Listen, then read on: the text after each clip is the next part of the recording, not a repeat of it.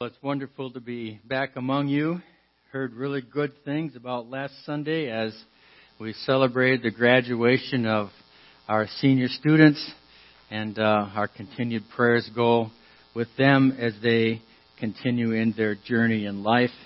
And it's fun to be able to be here now today to continue in our series of messages that I began some time ago, as we're thinking about breaking the chains of sinfulness that is so rampant around us. And as we think about that, you'll recall that the idea that I have about this issue of breaking free from sin involves what I call a lifestyle of repentance.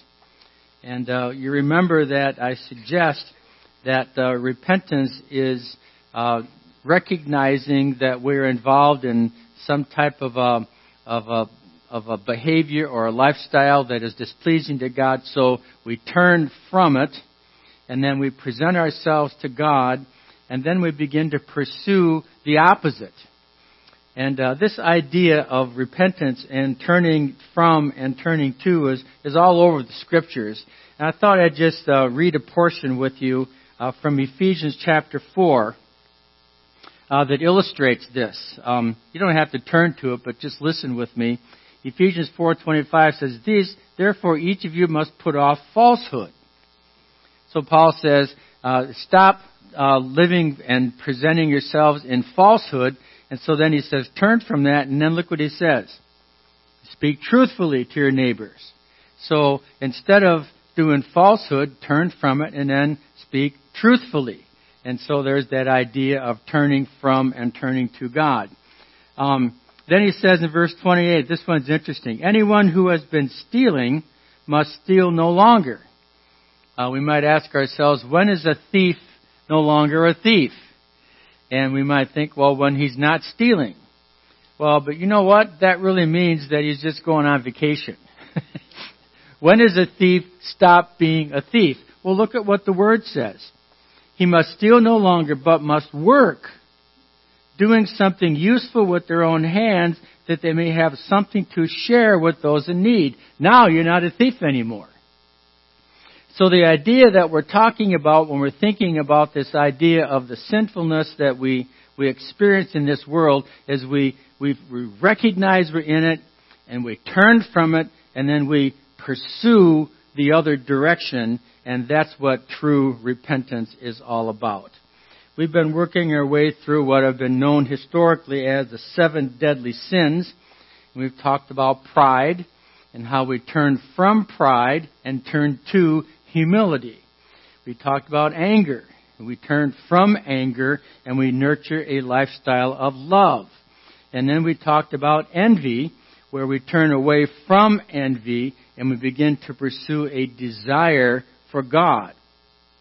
And today we continue in a 2-part series. We're talking about breaking the chains of greed, where we began last year understanding that so often we as Americans fall into this trap of this hunger and this thirst and this desire to acquire more and more and more and then keep it for ourselves. And the biblical word for that is kind of an offensive word to us in our modern culture, is greed. Greed is something that is easy for us to fall into, and Jesus recognized that. Last time we talked about the farmer who had a very productive crop. And he said, what am I going to do with all of my crops? And so Jesus said, well, what happened is he fell into greed. And so he built bigger barns and he hoarded all of his crops and he kept them from himself. And Jesus said he fell into greed, which lied to him, saying that his significance was in the abundance of his possessions. And of course, we know that that's not true. And then he said his security is in his possessions, because he said, well, then I can eat, drink, and be merry. And Jesus said, unfortunately, your life is going to be required of you today, so don't fall into this trap of greed. Don't fall into this trap of trying to acquire more and more and more for ourselves. And in 21st century America, it's easy for us to fall into that. Instead, remember what Jesus said? Be rich towards God. So instead of being rich in worldly possessions, in the wealth of this life, turn from it, present yourself to God, and as He leads you, then begin to nurture a life of being rich toward God. I was doing our devotions while my wife and I were on vacation, and I came across a reading from Pastor John Piper. And he was talking about the tendency of a person, the story where Jesus said, come follow me. And the guy says, well, I just bought some land, and I just bought some new oxen, or I just got married, and let me go and tend to those things, and then I'll see if I have time to follow after you. He was falling into the trap of acquiring more and more and more for himself. And here's what Pastor Piper said about developing richness toward God. He said, the greatest enemy of hunger for God, or being rich toward God, is not poison, but apple pie. That's interesting.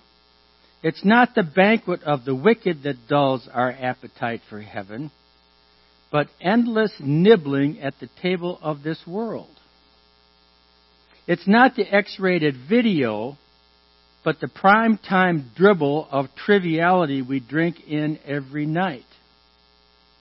For all the ill that Satan can do, when God describes what keeps us from the banquet table of His love, richness towards Him, it's a piece of land, a yoke of oxen, and a wife. The greatest adversary of love to God is not His enemies, but His gifts. Think of that. It's not His enemies, it's His gifts. And the most deadly appetites are not for the poison of evil, but for the simple pleasures of this earth. For when these replace an appetite for God Himself, the idolatry is scarcely recognizable and almost incurable. Well, my wife and I talked about this for a long time when we were together last week. And we thought about, are we falling into settling for the dribble of this world and then falling short of realizing the richness towards God that He offers for us in Jesus Christ? And that's a question, I think, that applies to this idea of overcoming this hunger for this world. I firmly believe that the overriding characteristic of a follower of Jesus is experiencing the richness of God in abundance. And I believe that we can have the richness of God in a way that we could never overestimate, and that its value would far outweigh anything we could accumulate in this world. We as God's people are heirs of His riches. Jesus said, be rich towards God. And as followers of Jesus, our pursuit is to be for Him and all that He gives to us. That means that we are to experience spiritual fruitfulness and great satisfaction and fulfillment in our Christian lives. Listen to some of the promises of God's riches. In Psalm chapter 43, He talks about God's exceeding joy. In Psalm 100, He talks about serving God with gladness. In Psalm 37, He talks about how we can take delight in God. In Psalm 90, God's promises are motivating and fulfilling our days with gladness. And in the New Testament, the whole book of Philippians talks about rejoicing in God and experiencing His joy and His blessing and His abundance This includes the relief of sins forgiven, the assurance of eternal life in heaven, the blessings of His promises as we walk the paths of this life. Being rich towards God is a promise that we can take even in the midst of difficulty and hardness. We can count it all joy, the Bible says, knowing that difficulties and trials are God's tools for growing and nurturing us to be more effective for Him, so we can bring Him more glory, which results in greater blessing for us. Christians of all people are to be rich and blessed of God. It's a wonderful thing for us to be able to say, no, I'm not going to have a desire, an insatiable appetite to accumulate more and more and more of this world. I'm going to turn from that, and I'm going to pursue God's riches, which are mine in Jesus Christ. And you know what? When we are rich towards God, we're going to have more riches than anybody in this world could ever have. Even if we only have a little of the world, God's richness and blessing will be ours. Now, I'm a very practical person, and so I want to say, okay, how is it that we can nurture being rich toward God? How can we protect ourselves from falling into the trap that farmer fell into? How can we build our lives so that we don't fall into the trap of the shallowness that this farmer fell into? How can we experience the abundance and the riches that God has given to us? Well, I'm sure there are many things we could do, but I'd like to share with you one today that builds a foundation for richness towards God, and that is what I call grace giving. Instead of accumulating things of this world, I believe that we can be rich from God by taking the things of this world and giving them to Him. And as we give to God, you know what He does? He returns to us His riches. Listen to some of the promises of the Bible. Proverbs 11:24 and 25. One person gives freely, yet gains even more. Another withholds unduly and comes to poverty. A generous person will prosper. Whoever refreshes others will himself be refreshed. Giving gives us in return richness of God. Proverbs 22. Whoever sows injustice reaps calamity, and the rod that the wicked will in fury will be broken. But the generous will themselves be blessed, for they share their food with the poor. So we give to the poor, the Bible says, and we will receive back God's refreshment. And then Jesus makes this incredible promise. Give and it will be given to you. A good measure, pressed down, shaken together, running over, will be poured into your lap. For with the measure you use, it will be measured to you. So I'd like to suggest to you today that a definition of grace giving is giving in faith to a cause that touches the heart of God. We give in faith based on His promises. And the heart of God is not the heart of our own desire for more and more. That's the trap that Jesus warns of. But when we give to a cause that touches the heart of God, that's when we receive in return God's riches. And so I'd like to suggest to you this principle. And it's easy to think about. When we give to a cause that touches the heart of God, we will always receive a blessing from the hand of God. When we give to a cause that touches the heart of God, we will always receive a blessing from the hand of God. Giving makes us rich towards God. Giving, grace giving in faith, gives us in return the riches that God promises. And that's something that we as Christians can count on. If we want to experience the blessing of God, give in faith to a cause that touches the heart of God. Giving includes our talents. Giving includes our time. Giving includes our money. Setting aside a portion of our income by giving it by faith to the Lord. Giving a portion of our money that God has entrusted to us to advance the cause of the gospel. But we give in faith. It's a grace giving. It's giving in faith. It's not, I have to. It's not, well, I'm going to do this so I can manipulate God and get stuff from God. Rather, it's given in faith. It says, Lord, I give this to you in love, in faith, knowing that it's a cause that touches your heart. And when we do that, God will give back to us blessings from His hand. I see this principle all over in 2 Corinthians, beginning with chapter 9. And so I'd like to focus on that passage today as we think through this idea of giving and grace giving. So let's talk in chapter 9 of 2 Corinthians, beginning with verse 1, and see if you can see this principle in this passage. Remember, we're replacing the insatiable desire for more and more in this world with a desire to be rich towards God. And here's how we do it.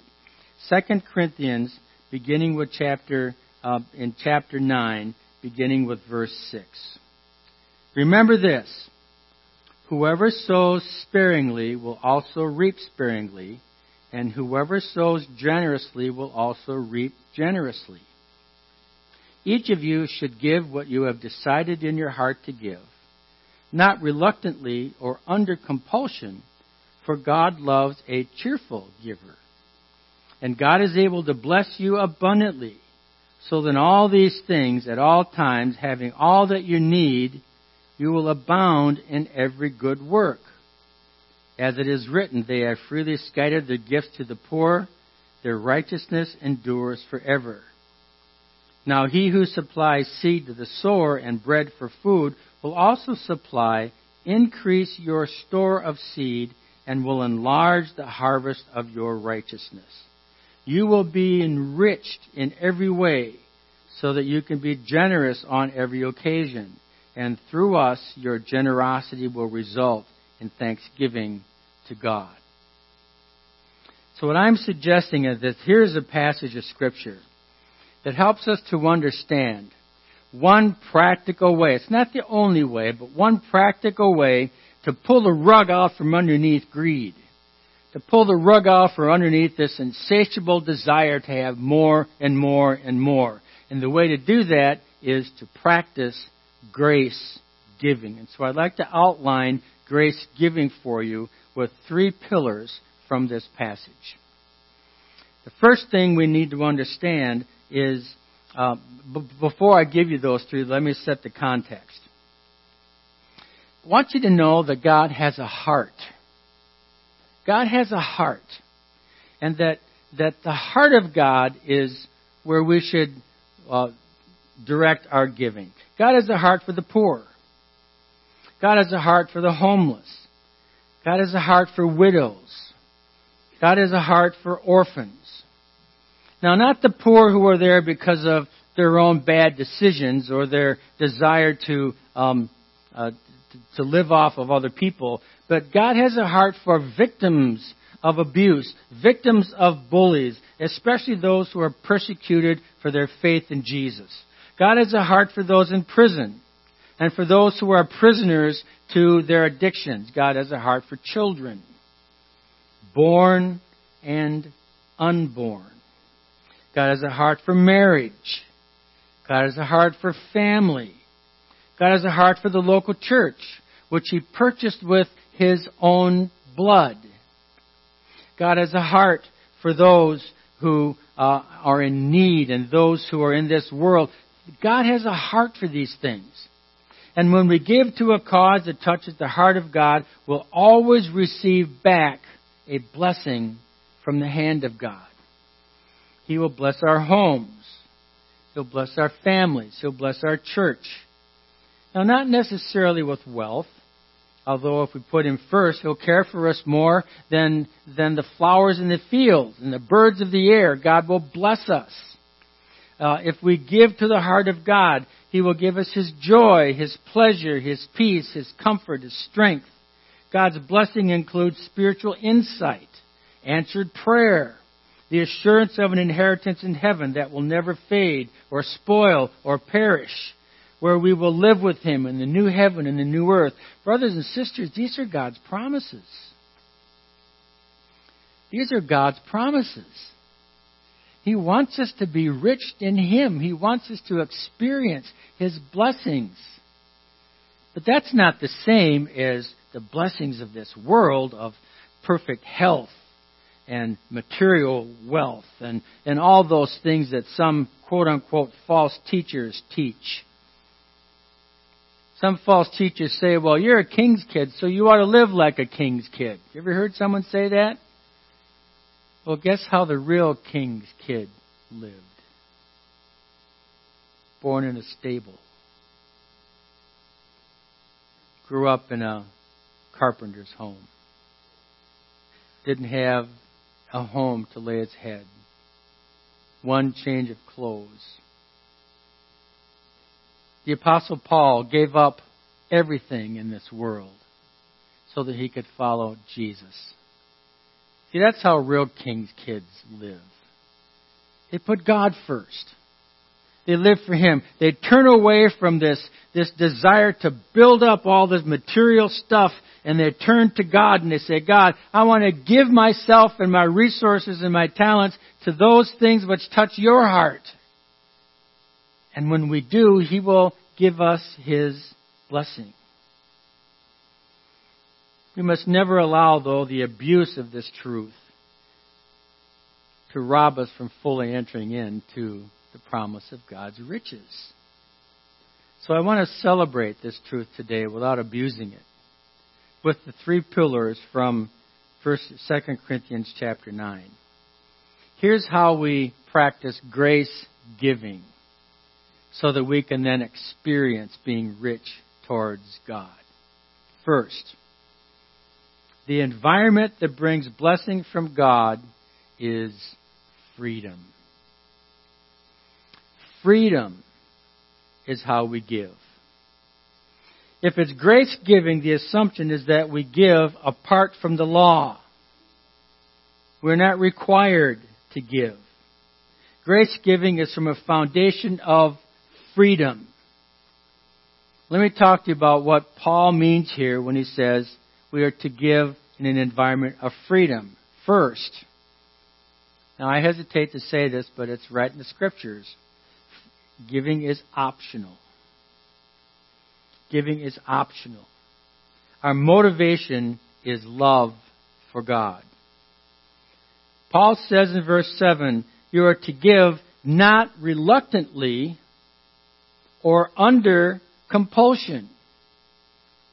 It's not something that we have to do.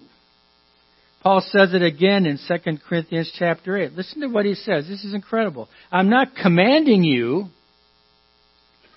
I'm not giving you a law, but I want to test the sincerity of your love by comparing it with the earnestness of others. For you know the grace of our Lord Jesus Christ, that though He was rich, yet for your sake He became poor, so that you through His poverty might become rich. Paul says, I want you to be rich. I want you to be rich in God's blessings.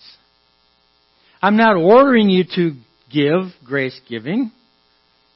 I want you to feel it in your heart. I want you to feel the joy and the love of God of giving sacrificially to a cause that touches God's heart. And when you do, you will be rich toward God. You'll experience His blessings. It's a privilege. It's an expression of our love to Him. It will never be forced. So first of all, I would suggest it's optional. Secondly, freedom in our giving is responsible. It's responsible. Look again at verse 7. decide in your heart what you are to give. Decide in your heart. That's exactly what Paul says right there in the text. Here's the protection of some of the emotional and manipulative appeals for money that we sometimes hear from Christian organizations. Or the promise given to someone. I want you to empty out your checkbook and send it all to me. And tomorrow you'll get a check in the mail by God's miracle. And He'll bless you. Have you ever heard someone say that? I suggest to you that that's totally irresponsible. That's not what God says.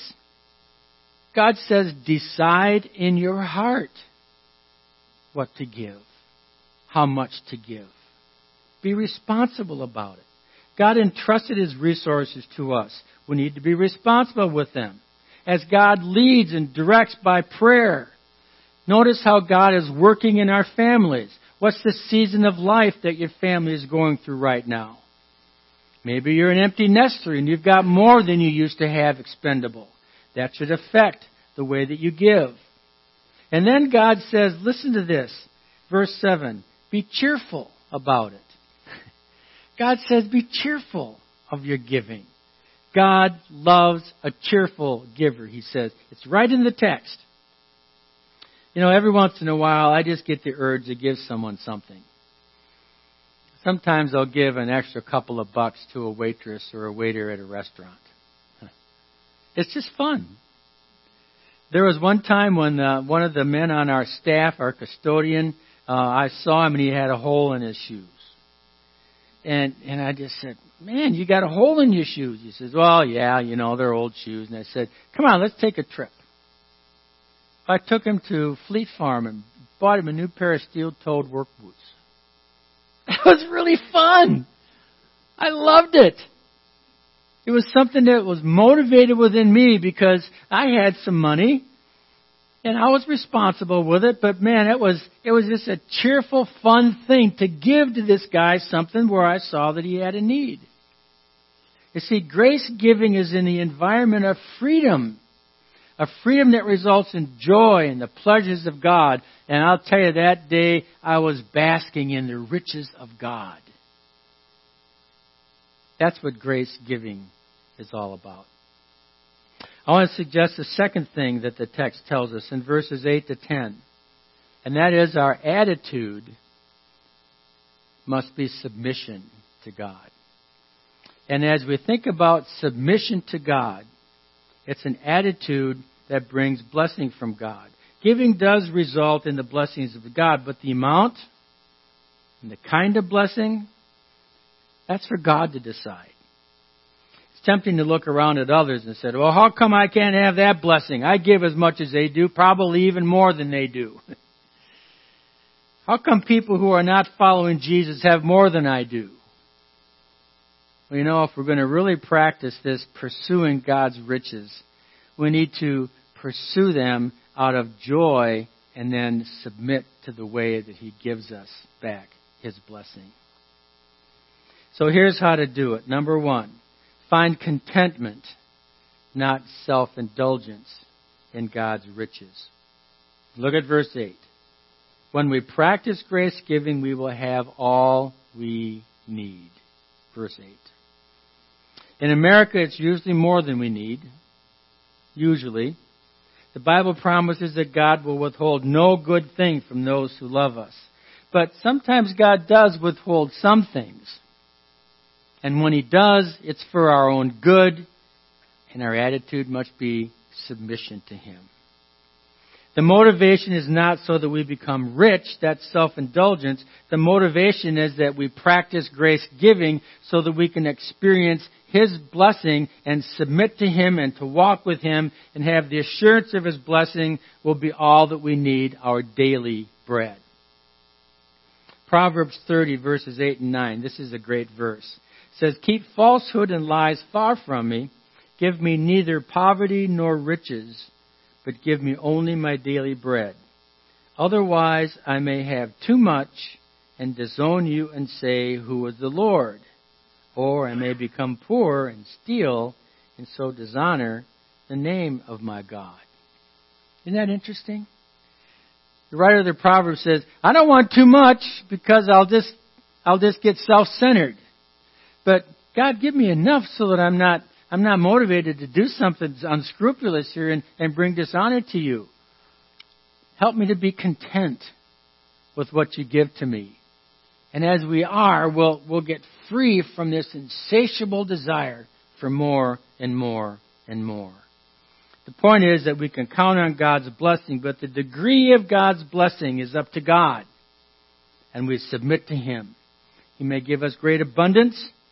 He may give us just what we need. The point is that with whatever blessing He gives us, we are to be content. Someone said to Mother Teresa, you remember Mother Teresa? She worked in Calcutta. She was poor, had an incredible ministry. Someone said to her, Mother Teresa, I wouldn't do what you're doing for all the money in the world. And she said, neither would I.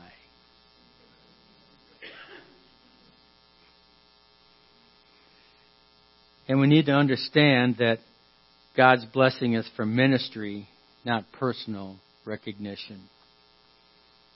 When we practice grace giving, God's blessings enable us to, look at the text, abound in good works.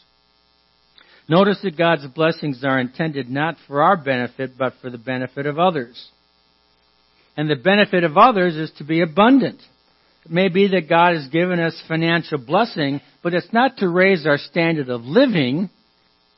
Perhaps it's to raise our standard of giving. We can give more as we have God's blessing. God does not bless us so that we might stand out in the crowd as being rich and influential, but meaningful and experience God's good works. I want to go right on to the next point. God wants us to be an investor, not a hoarder. And this is found in verse 10. Notice the words enlarge and increase. God wants us to think about giving in areas that can grow. Remember the parable of the talents. Jesus wants us to take His blessings and use them, but He wants us to invest them in causes that will grow and enlarge and increase in influence for His honor and for His glory. My challenge to us as a church is never be satisfied with God's blessings, but always think about how we can invest them so that we might increase His influence in the world. Now, third, God's glory. God's glory. The kingdom value of grace giving is God's glory. The result of grace giving, it's right in the text, verse 11, is thanksgiving goes out to God. Now, this is a very interesting thing. God is made famous when God's people give to a cause that touches His heart, and then He gives us a blessing from His hand, and it's a testimony to God's richness in our lives. And when God blesses our socks off, He is made famous. His kingdom values are displayed, and God is glorified. I remember when my wife and I told my parents, of our commitment to grace giving. We told them that, you guys, it's just a matter of fact. Everything that we have, we're going to give a portion to God. You know what they did? They're both moved up to heaven now, so I can tell you this.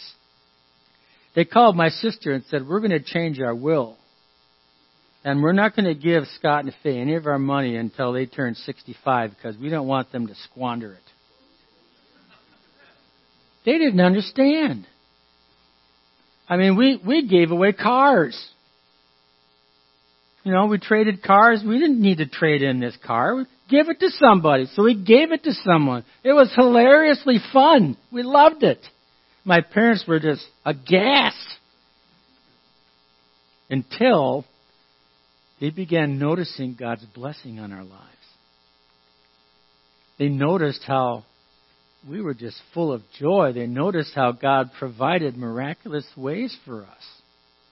I remember one day I was traveling on the freeway in Chicago, and I was with my son going to national conference, and my car broke down. on the busiest part of I-80 in Chicago, the busiest truck place in the country, they say. And I pulled over to the side of the road, and I was with my 8-year-old son. And I said, well, son, let's pray. And we prayed, and we started walking, and we didn't go 20 yards until a guy pulled behind me with a truck. He says, you need some help? And I said, yeah. And he says, well, I happen to be a mechanic, and I've got all my tools in the back of my truck. What's your problem? And I said, I don't know. I don't know anything about engines.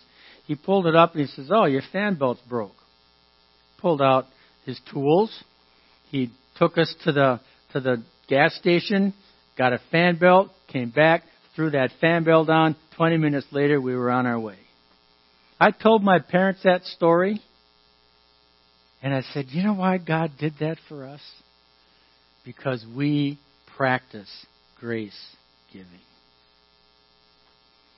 Over and over again, God's blessing has been on our family. I mean, we don't have a lot. In fact, recently we lost 40% of my retirement through a bad investment. $150,000. Gone. That was my retirement. Gone. That's a lot of money. Are we still blessed of God? Are we rich with God? Absolutely. We are at the high point of being rich with God. Money, well, yeah, it's important. We need to be responsible. But when we don't have it, when it's taken away from us, we're rich towards God because we've been delivered from this insatiable need to acquire more and more and more. And we are turning to God. That loss has not affected our giving one penny. You see, because we've learned that when you give to causes that touch the heart of God, He returns to us blessings that are untold and unfounded, and no one can explain it except that's got to be God. And the text says that increases thankfulness to God among other people. He is shown to be gracious. He is shown to be faithful. He is shown to be loving and good. This is how to break the chains of falling into that trap that farmer fell into. And this is how we practice one discipline, grace giving, that results in receiving back from God the richness that He promises to us. Now, that doesn't mean that everything in our life is going to be hunky-dory. It's not. But in the midst of the pain, in the midst of the difficulty, there's something inside of us that says, you're going to be okay. There's something inside of us that says, God loves you and God's got an inheritance for you in heaven. And He gives you Himself to walk with you and to give you strength and courage and grace in the midst of whatever it is that we face. That's what it means to be rich towards God. And how do we nurture it? Well, the credit card company says, what's in your wallet? I would suggest that the Bible says, what are you doing with what's in your wallet? And if you practice grace giving, that's one discipline that helps us to get free from the clutches of materialism and gives us the opportunity to receive from God the riches that He's promised from His hand. Brothers and sisters, give to causes that touch the heart of God.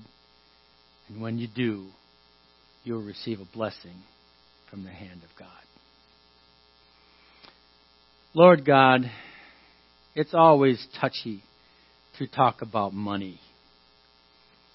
It really is.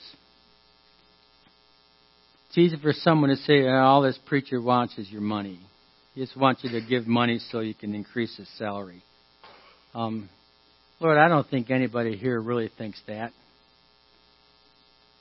I think we all really want to know what the Bible says about how we can be rich toward you. I think all of us really want to increase our hunger for you. I think all of us here really would desire to have more of you. And sometimes that is facilitated by giving to you. So I pray that you'd give us freedom as we think about our giving. I pray that you'd give us submission as we receive back from you. And I pray, Lord, that you would give us a heart to glorify you in all things that happen in our lives, that we might experience the joy and the blessing of being rich towards God. That's our desire. That's our prayer. Work in our hearts. In the name of Jesus, I pray. Amen. Well, I'd like